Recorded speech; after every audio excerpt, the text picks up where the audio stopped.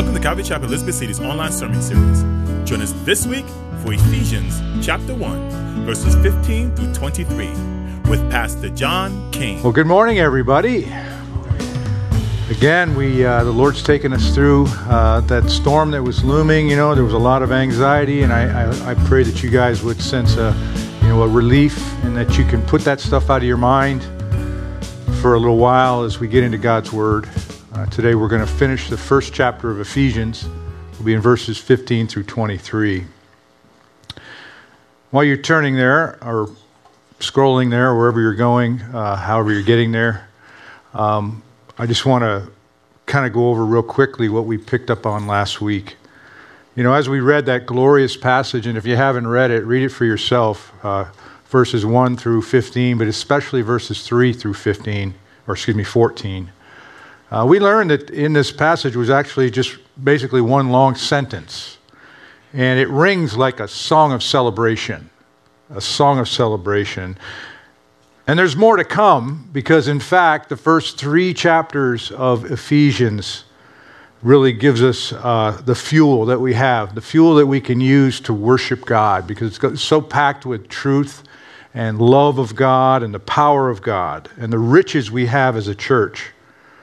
Learning how to understand who we truly are in Christ.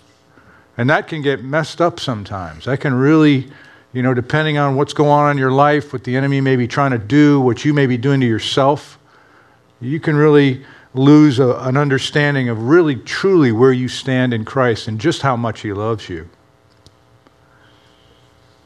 And we learned this, one way we learned it was by recognizing, so you have to change your mind, and you have to change your way of thinking a little bit, but also rejoicing in what God has done.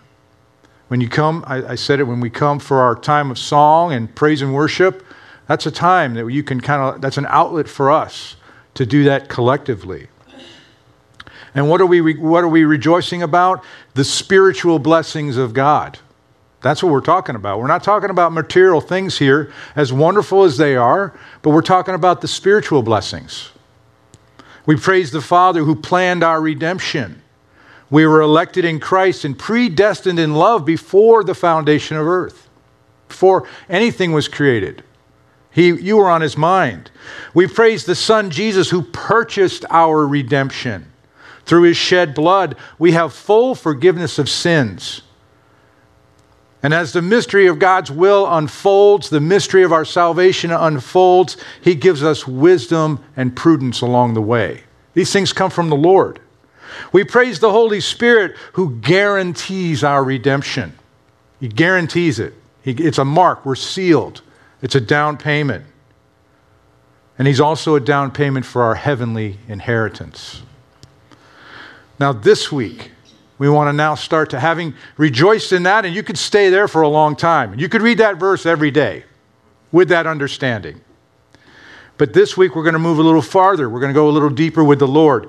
We're going to recognize the surpassing greatness of God's power toward you. We sang that song, The Greatness of Our God. And oftentimes we think of God's power, we think of the creation, we think of the storms, we think of a lot of things that we can see. But do you realize the power that He has coming towards you, that He's offering you? And how do you know God's power? 4 ways if you're taking notes. First of all, God's power can be made known through the intercessory prayers of other believers. A powerful thing happens. We say when prayer takes place, it's like our artillery, okay? It's the heavy guns that come out and they work to affect God's will in the lives of people. Whatever it is, healing, successful surgery, whatever it is. So God's power can be made known through those intercessory prayers. God's power is connected to knowing the person of God. Knowing the person of God. Truly knowing Him and not just knowing about Him. God's power is connected to knowing the promises of God. What we have here in the Bible, the promises of God. And finally, God's power is connected to understanding the preeminence of Christ. And so that's what we're going to cover today. In fact, let's read through our passage today. Ephesians 1, verse 15 through 23. Paul writes, "Therefore I also, after I heard of your faith in the Lord Jesus and your love for all the saints, I do not cease to give thanks for you, making mention of you in my prayers." And then this is what he says. He says, "That the God of our Lord Jesus Christ, the Father of glory, may give you the spirit of wisdom and revelation in the knowledge of him." That's a prayer template. "That the eyes of your understanding being enlightened, that you may know what is the hope of his calling, what are the riches of the glory of his inheritance to the saints, and what is the exceeding greatness of his power toward us who believe, according to the working of his mighty power, which he worked in Christ when he raised him from the dead and seated him at his right hand in the heavenly places, far above all principality and power and might and dominion. And every name that is named, not only in this age, but also in that which is to come. And he put all things under his feet, Jesus, and gave him to be the head over all things to the church, which is his body, the fullness of him who fills all in all." Heavenly Father, Lord, I just ask, Lord God, that you would just calm our hearts right now as we prepare just to hear your truth. May it penetrate the deepest parts of our heart and mind. Help us, Lord, to put aside the things that plague us, the things that we have put in our minds, the problems of the day. Help us, Lord, just to bask in your wonder, your glory, and the truth of your word as we go deeper in our understanding of your love, your great love. And Lord, we know we will not ever stop, we'll never reach the end of our understanding, and that we'll be praising you for all eternity. But Lord, give us today just a dose of that, just a sample of that, Lord. And if your will is that we should have it poured out upon us, Lord, would you please do that? Would you fill us with your Holy Spirit? May that be our prayer this morning as we listen to your word. Go before us now, in Jesus' name. And everybody said, amen. Amen.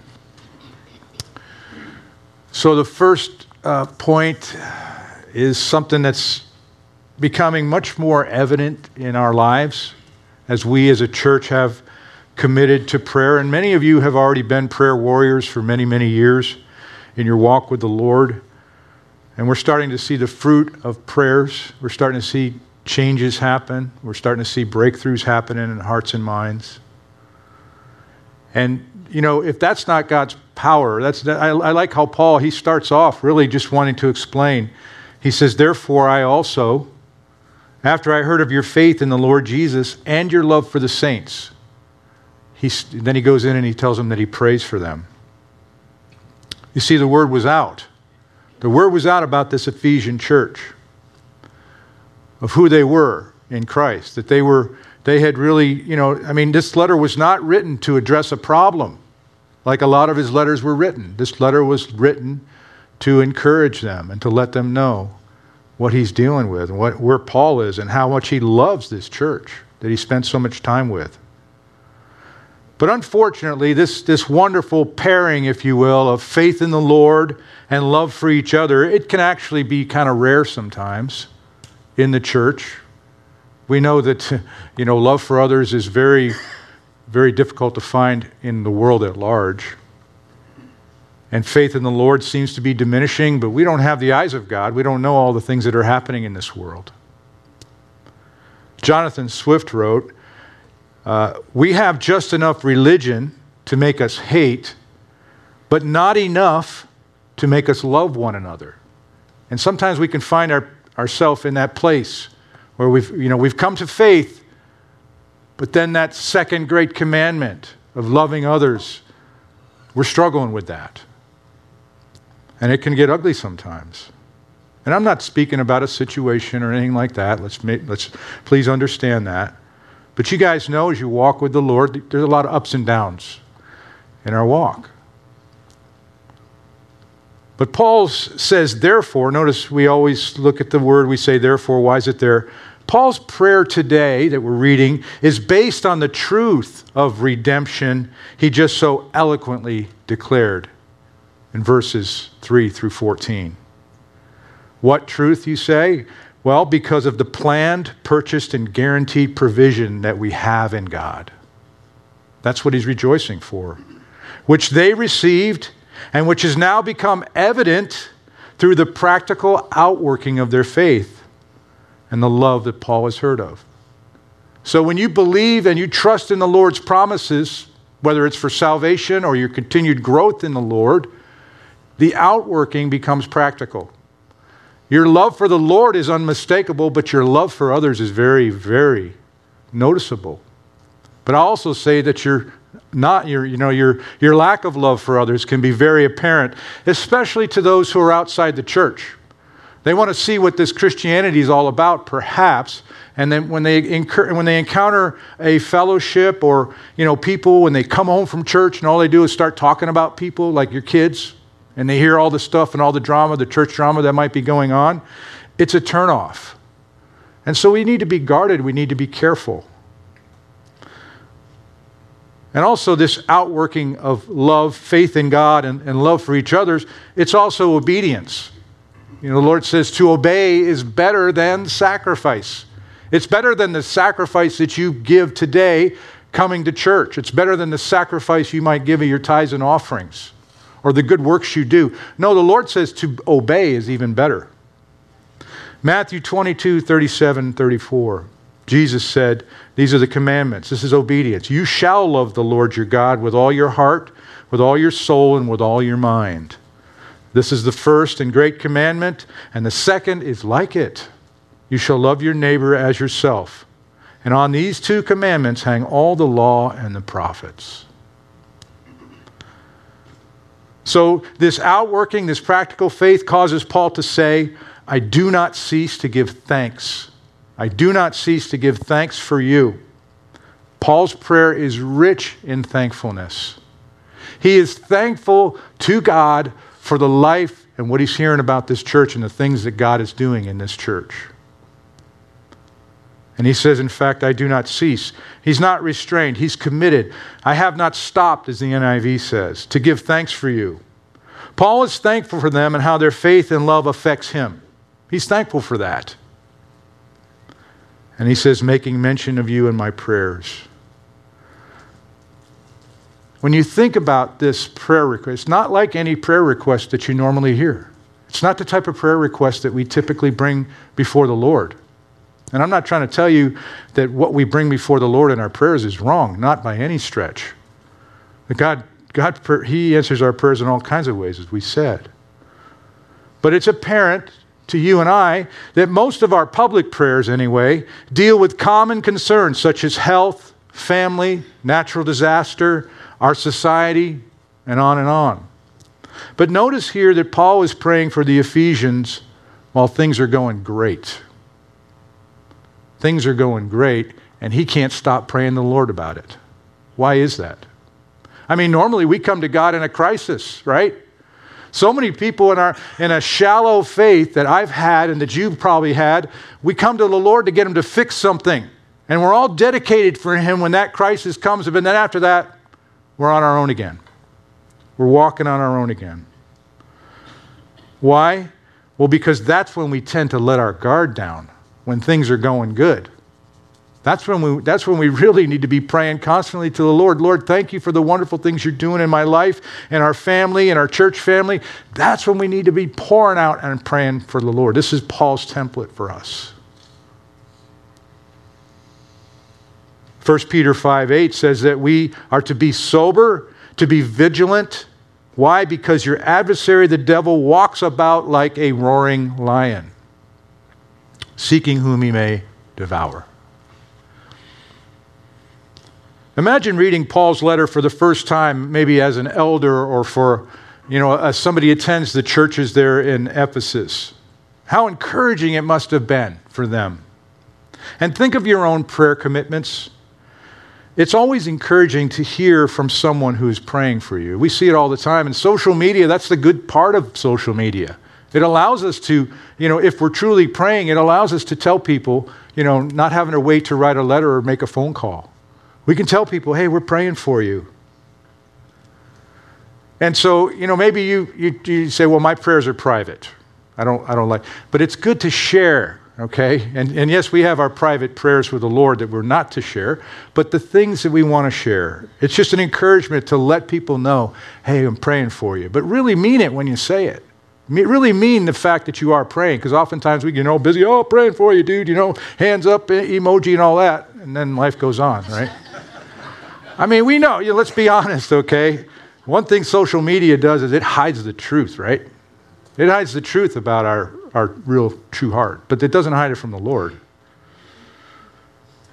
But here's something here for us. Here's a challenge for me as a pastor with 130 churches in our area. Are you praying for the things that God's doing in other churches? Are you getting excited and thrilled to hear about the faith and love of other Christians?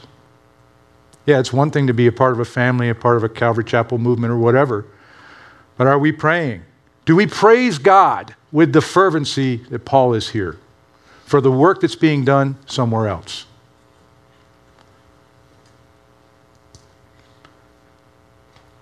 God's power, the next in verse 17, we saw God's power through prayer. We know that the power of prayer is real. We believe in it. We're committed to it. Amen? But God's power is also connected to knowing the person of God. And as I said, and it's so common in our society, maybe we have a shallow faith or a faith that says, I know, who doesn't know about Jesus Christ in the modern world? And very few. But knowing about somebody is not the same as knowing somebody.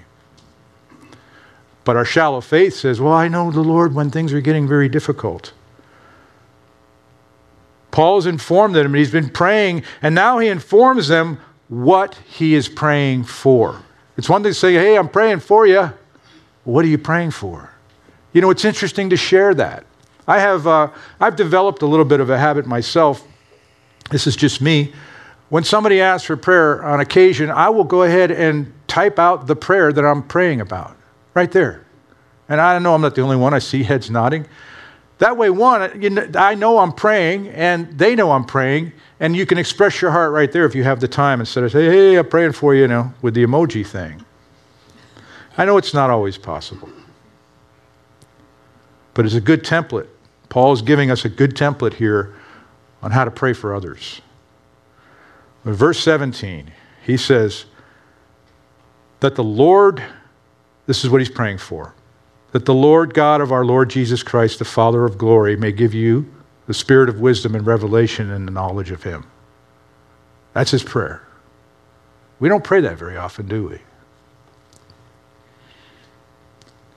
May he give you the spirit of wisdom and revelation.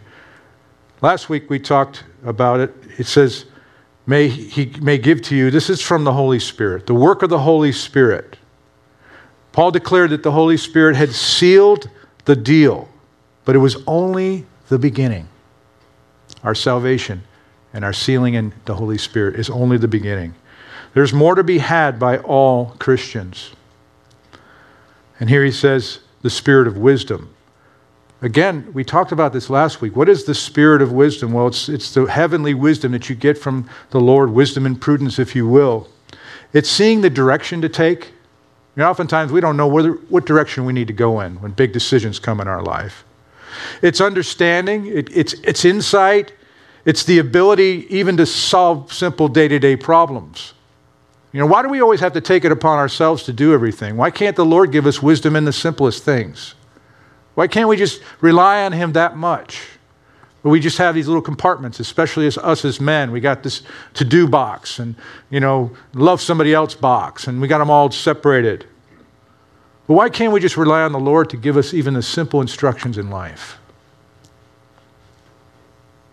And he says, and revelation in the knowledge of him. Now, this is a disclosure of truth concerning divine things, this revelation. When the Lord's working in your heart, when he, even if it's a passage in his word that you've read 1,000 times and then all of a sudden it clicks. And you realize, what? The Lord is really, when you say, the Lord has spoken to me, that's what you're talking about. You're talking about a divine revelation of understanding. Not a bunch of words to spout off, but just saying, the Lord is really speaking to my heart. I really sense Him in this situation. I really sense Him. He's disclosed the truth into my heart. He talks about knowledge. This is the word epignosis in the Greek. It's the precise and correct knowledge of Him. You know, it's a higher level of knowledge. And I'm not talking about scholarly learning. I'm talking about a deeper understanding of God. David Guzik writes this. He says, our Christian life must be centered around this purpose: to know God as He is in truth, as revealed by His Word, and to correct our false, idolatrous ideas of who God is.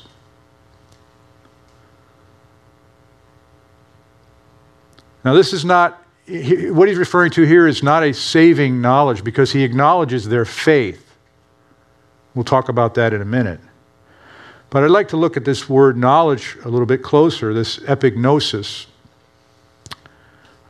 R. Kent Hughes wrote this. He said, the regular Greek word for personal knowing is gnosis. That's the regular Greek word that would be used, that you guys use every day, I'm sure. But here, the word is intensified with the preposition epi, so epignosis.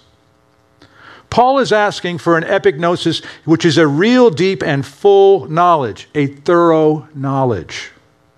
Paul wants his beloved Ephesians, who are so full of faith and love, to go deeper and deeper in their knowledge of Christ. I mean, that's amazing. You know, Paul could just say, they're good. I need to concentrate on somebody else. I need to pray for somebody else. But he's saying, look, you guys things are going well in this church, but I pray that you would have a deep and thorough knowledge, deeper than you have even now. 2 Peter 1:2, Peter writes in his introductory to the letter, he says, grace and peace be multiplied. Grace and peace, things of God, okay, divine things that come from God, be multiplied to you in the knowledge of God and of Jesus our Lord. That word epignosis. Now, what about those who actually, think they know God, when actually they only know about Him, right? It's the difference is between a one-sided affair, if you will, and or knowing somebody's statistics. Right today you can find out anything about anybody that's the least bit famous on Google or any of the networks, social media sites. You can find out all their statistics. You can find out where they were born, what they like, what they do, how they got rich, how they got poor, why they killed somebody. You can find out everything on the internet and not know them at all, not even know them, but you think you know them. That's a weird thing about what's happening in our society. All this stuff. But they didn't know the person. And the problem with that is because we tend to think that because we know all this stuff about them, all these facts, that we actually know them, and now we can make a judgment call. Now we can make a judgment call. But true knowledge is mutual knowledge and a mutual exchange. For a true knowledge of the Lord as Jesus, as your Lord and Savior, it's mutual. It's a mutual exchange. 1 Corinthians 8:3, it says, but if anyone loves God, this one is known by Him. This one is known by Him. Next, we see that, well, not next yet, but here's something to cap that off. Deeper knowledge of God does what? Multiplies grace and peace. Think about multiplication factors, multiplication tables. Any of you mathematicians in here, you know how multiplication works, right? And a deeper knowledge of the Lord intensifies that grace and peace. It's not head knowledge, but a genuine spirit-driven knowledge that affects a real change in your practical faith, how you walk out and how you live your life, what you truly believe. What you do ends up being what you really believe when it comes to God.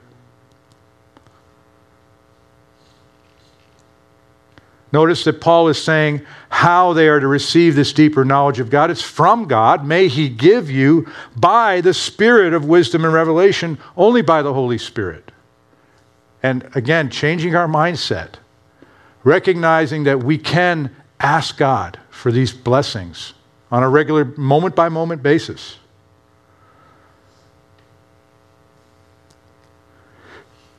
1 Corinthians 2, 10 and 11 talks about that. He talks about where he says, but God has revealed them to us through His Spirit, these mysteries, these things of God, these divine knowledge.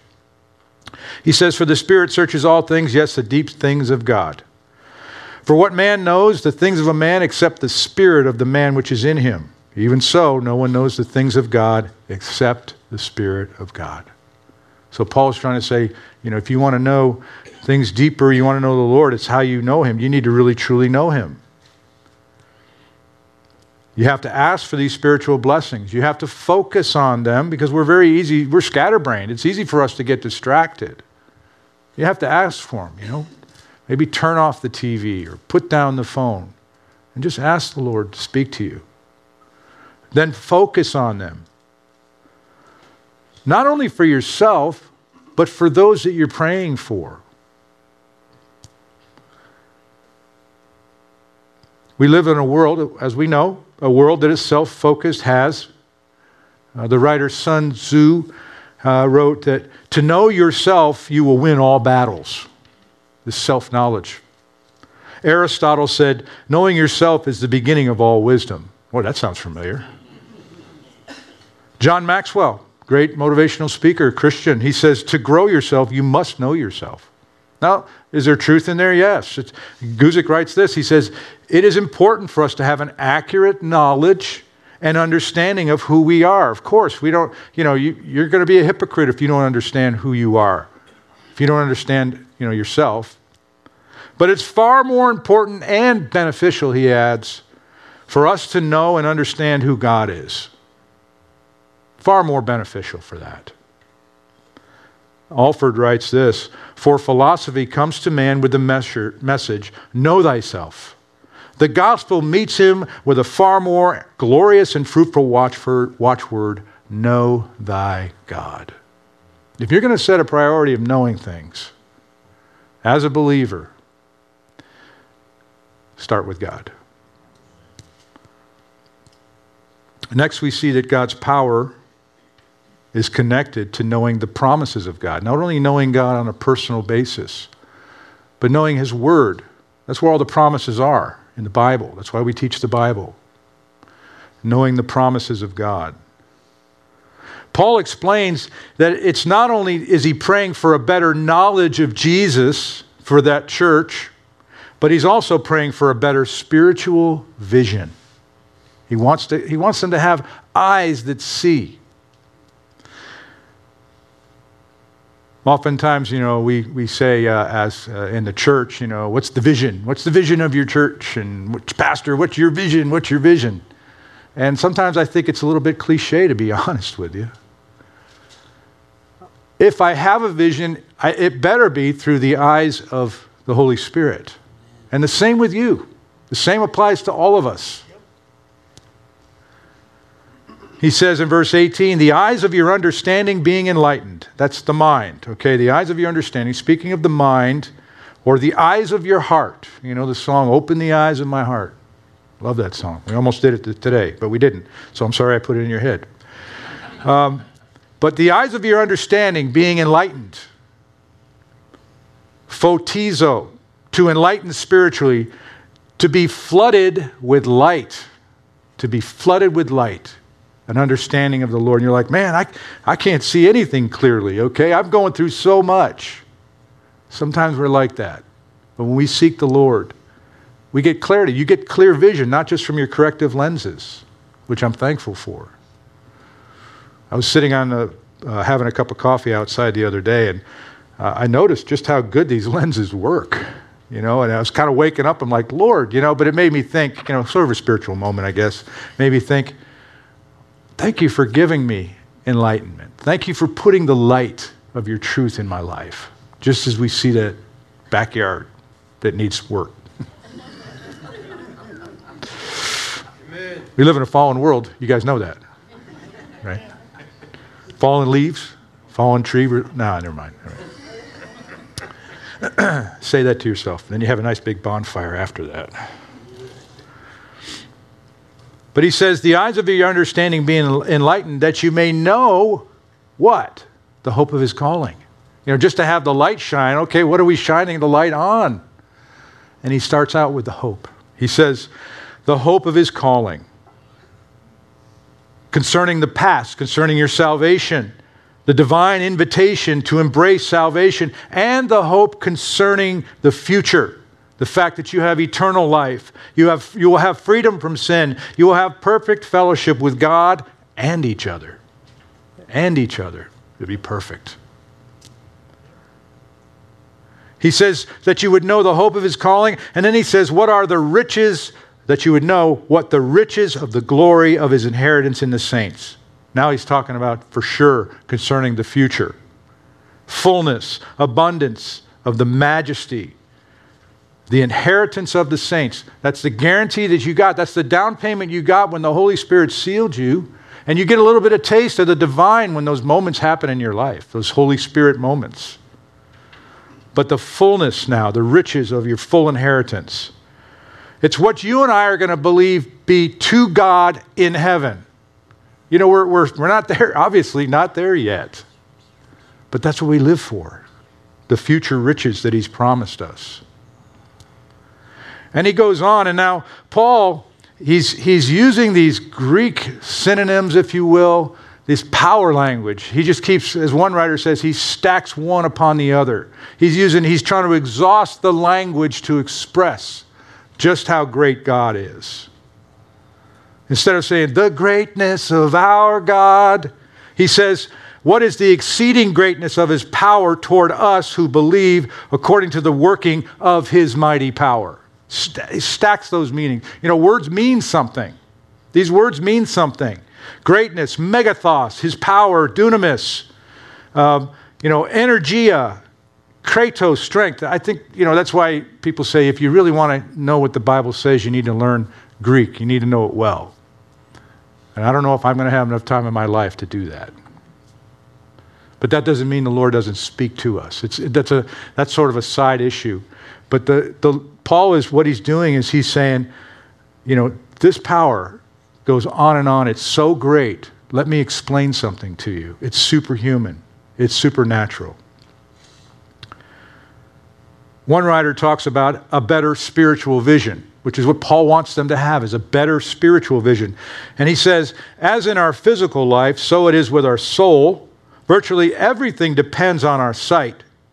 King Zedekiah had his eyes gouged out by the king of Babylon. He was taken to that fabled city, but saw nothing of her tiled palaces and hanging gardens or the brass gates. He was blinded. We don't need more truth or better truth, because that's impossible. God's word is complete. We simply need our spiritual eyes open to the truth that surround us. And that will keep us occupied, friends. That will keep us occupied. If we'll get away from the little flat screen idols, the little flat screen trinkets that we have, or the big ones. You say, well, you just don't believe in watching TV. Yes, I do. I watch football, baseball, certain things. No, I don't watch much basketball. And everything in its place. I don't want to be legalistic here. But we know that things that will fill us up, that will prevent us from pursuing a deeper knowledge of God and to open the truth, having our eyes open to the truth. So again, he's asking for three things. He's asking for hope, riches, and power. Isn't that what everybody wants? Hope, riches, and power. That's what the world is driving us for, but it's all material things. That's the difference. It's all material things. Hope of his calling. Hope is the opposite of despair, right? Because God planned our redemption before creation, and we've already tasted the power of the Holy Spirit through the down payment we possess, and it's massive blessing.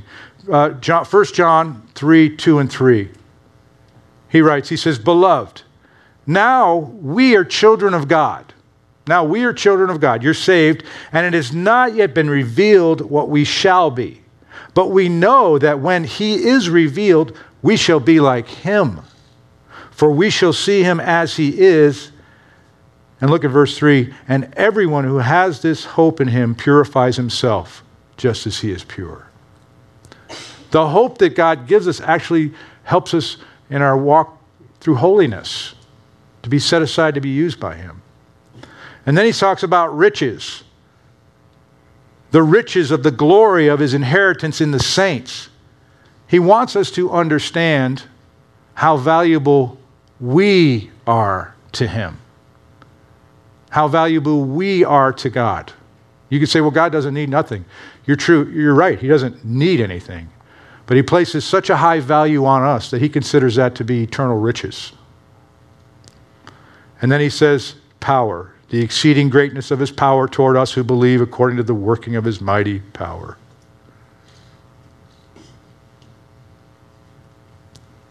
Now you may have a wayward child or a grandchild, a prodigal. And maybe we need to learn, we're talking about opening spiritual eyes. And Paul's prayer is, he's saying, I pray that you, Ephesians, would have your eyes opened. And it's an important thing for us to understand when we get frustrated about those who don't either live up to our expectations, or we see they're not living for the Lord, they're not walking with the Lord. And the question is have you and I learned yet that you can't force anybody to do anything unless their spiritual eyes are opened? You can't force change.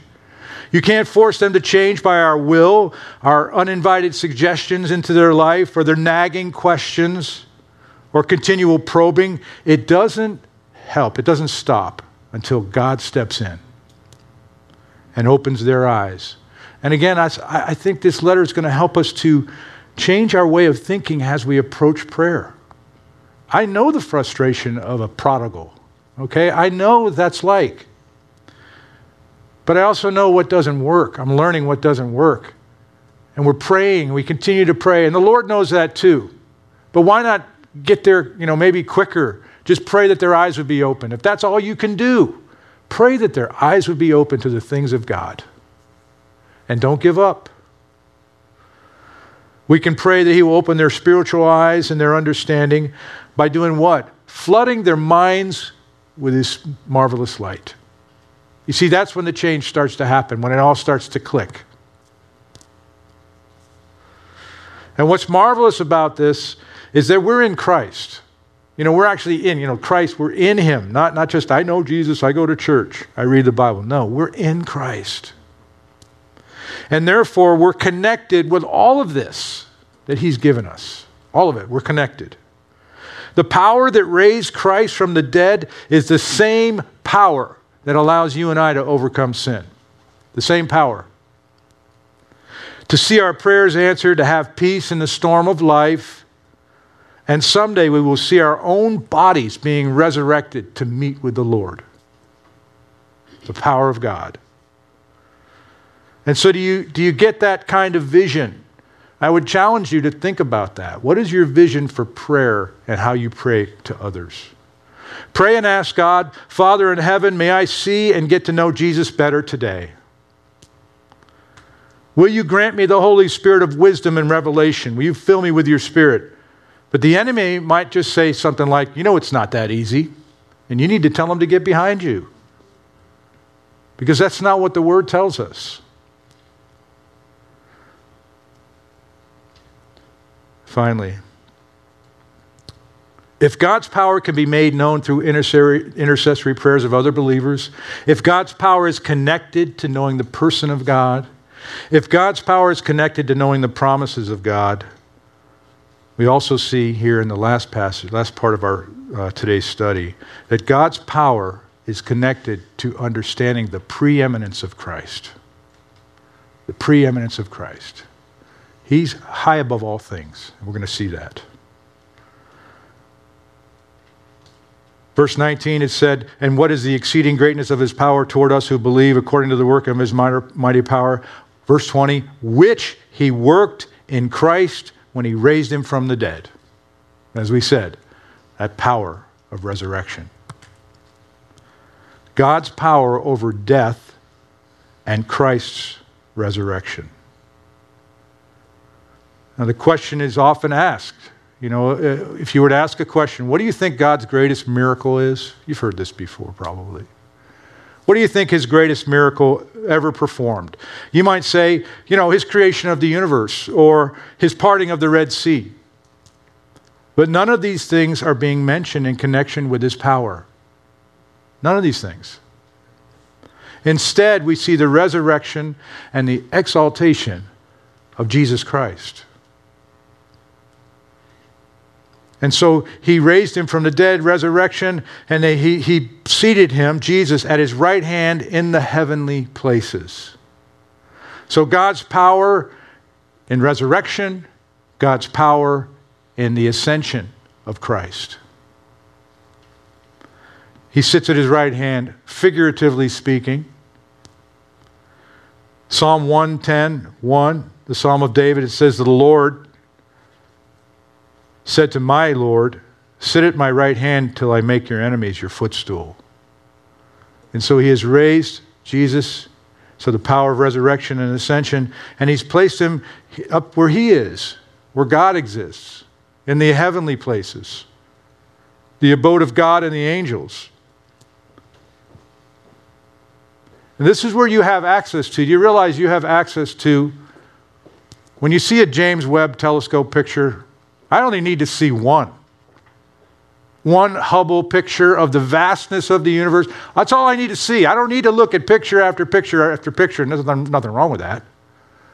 I don't need to continue to look at those images to be confirmed once again that God is above all these things, and he actually sits above that.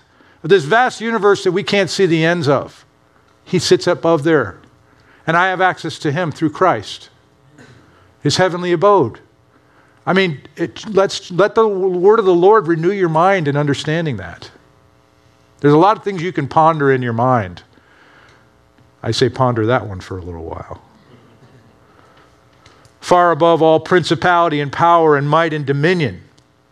See, Jesus has a much higher rank than any created spiritual being, angels, demons, or people. Jesus has a much higher rank.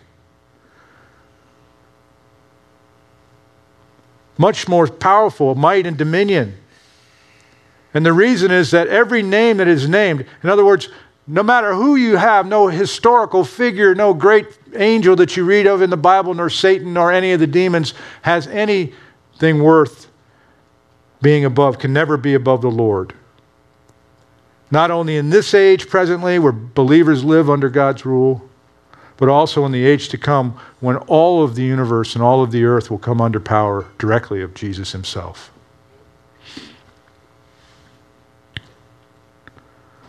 So among things that the ascension of Jesus, what does it do for us? It completes resurrection that we share in. The resurrection wants to come to life, but another to be ascended into heaven. The first fruits of his people, the ministry of intercession we talked about, the dispenser of the Holy Spirit. These are the things that we realize because Jesus is ascended and sits at the right hand of the Father, and we receive them. But most of all, Jesus' exaltation above everything, above every created intelligence, angelic, demonic, or human. He quotes this guy, Armitage Robinson. This writer quotes him. He says, Robinson wrote this, he said, above all that anywhere is or anywhere can be, above all grades of dignity, real or imagined, good or evil, present or to come, the mighty power of God has exalted and enthroned the Christ. So anything that you're worried about, you think, put it in perspective. What your eyes see and all the world's problems, we get to have, just to have the thought of where Christ is can help us if we will believe it. Because we're in him. And we have his promises.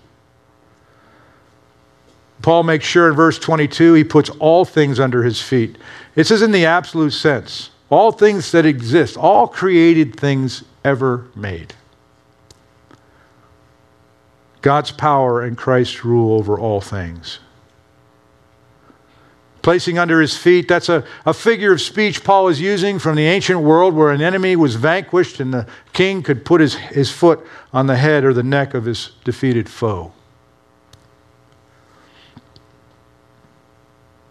But notice at the end of 22, it says, and gave him, Jesus, to be head over all things to the church. Now, we've talked about all the created things and any name that's been named and any higher authorities and principalities in the spiritual world. But now he comes back to us, the church. This really speaks of the value that he's placed upon us, folks. Understand that, the value. You may not think much of yourself, or you may think too much of yourself, whatever it is. But know what God thinks of you. And when it's all said and done, he loves his church. He loves his body.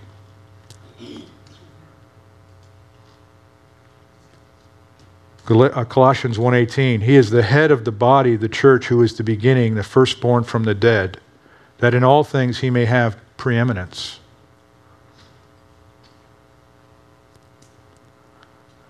Again, Paul has nearly exhausted the Greek language in describing Jesus as God the Father sees him.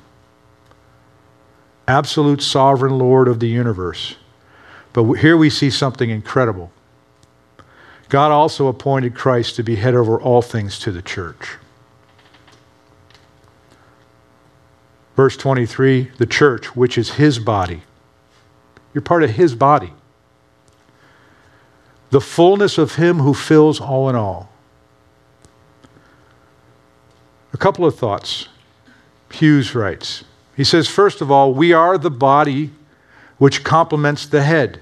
This means there is a subtle and vital union between Christ and us. Thinking of our union in terms of an actual body. You know, how everything is connected. We realize that the body is not a bunch of loose parts somehow attached to each other. You know, there's the nerves and the blood vessels and the skin, and it's beautifully made. You are wonderfully and beautifully made as a body, all connected to your head. There's a living connection. Now we, as the body of Christ, actually share and will share in the resurrection. We know that. We will share in his exaltation. We will share in the lordship of the head of the universe with the church, and that's Jesus Christ. The second thing is that as the body, we are the fullness of him who fills all in all. Or in other words, in every way. Paul's using a paradox to teach us another deep truth, if you will. How can the creator of the universe, who needs nothing from us, be filled or complemented by the church? How is it that we complete him? And you might say, yeah, how is it? The answer is simple. A head is incomplete without a body. Martin Lloyd-Jones says, a body needs a head, and you cannot think of a head without a body, so the body and the head are one, in a very, let's admit it, a mystical sense. But think of it as a wedding. The bridegroom is not complete without the bride. A vine is not complete without the branches. A shepherd is incomplete without sheep. And the head is not complete without the body. So the church is the complement of Christ.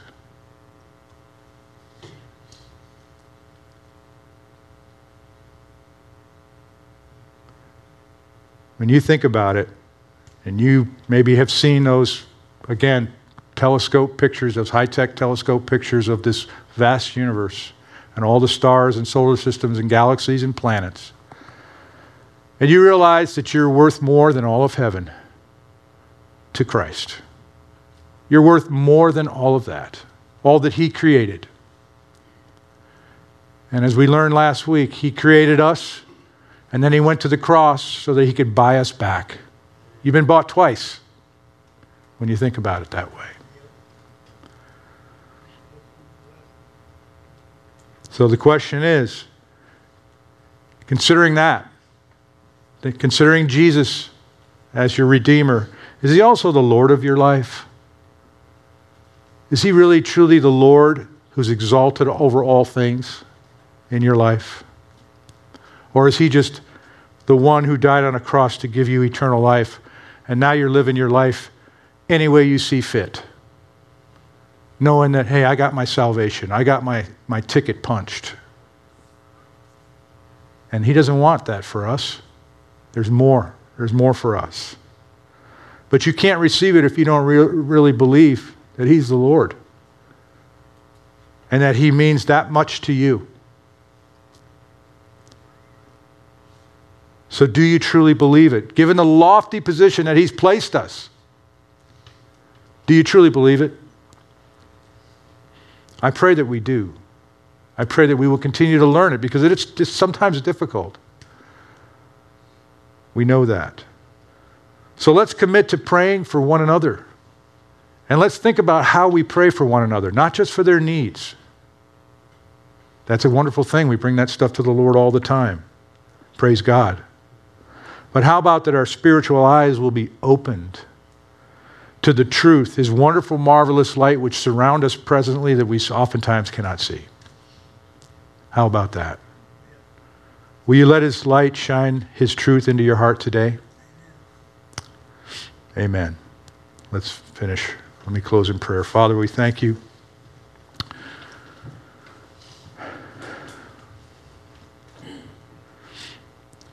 Lord, I just pray that for each of us, myself included, that we'd see beyond the things that happen within, that we'd see beyond of our circumstances of the day, and just have a clearer vision from you, a clearer spiritual vision from you about what's important in our lives and where we place them.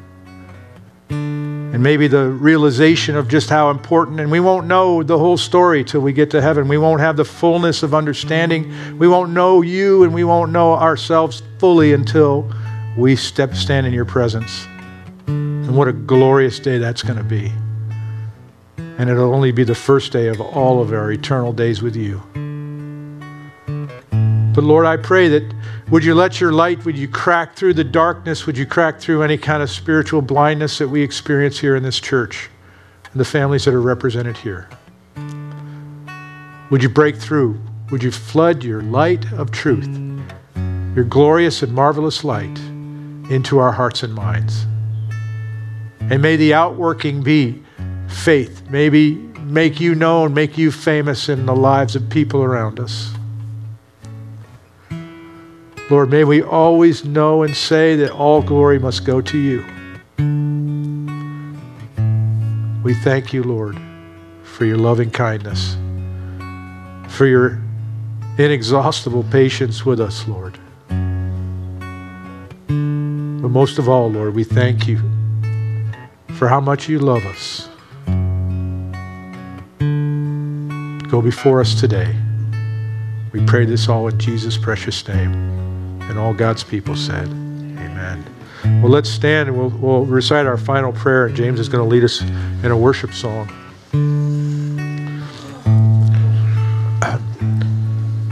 Stretch it out. Now to him who is able to keep you from stumbling and to present you faultless before the presence of his glory with exceeding joy, to God our Savior, who alone is wise, be glory and majesty, dominion and power, both now and forever. Amen. Amen. Have a great day in the Lord. Thank you for joining us today for Calvary Chapel Elizabeth City's online sermon series. Join us next week as we continue through the Bible, book by book, verse by verse, line by line. God bless.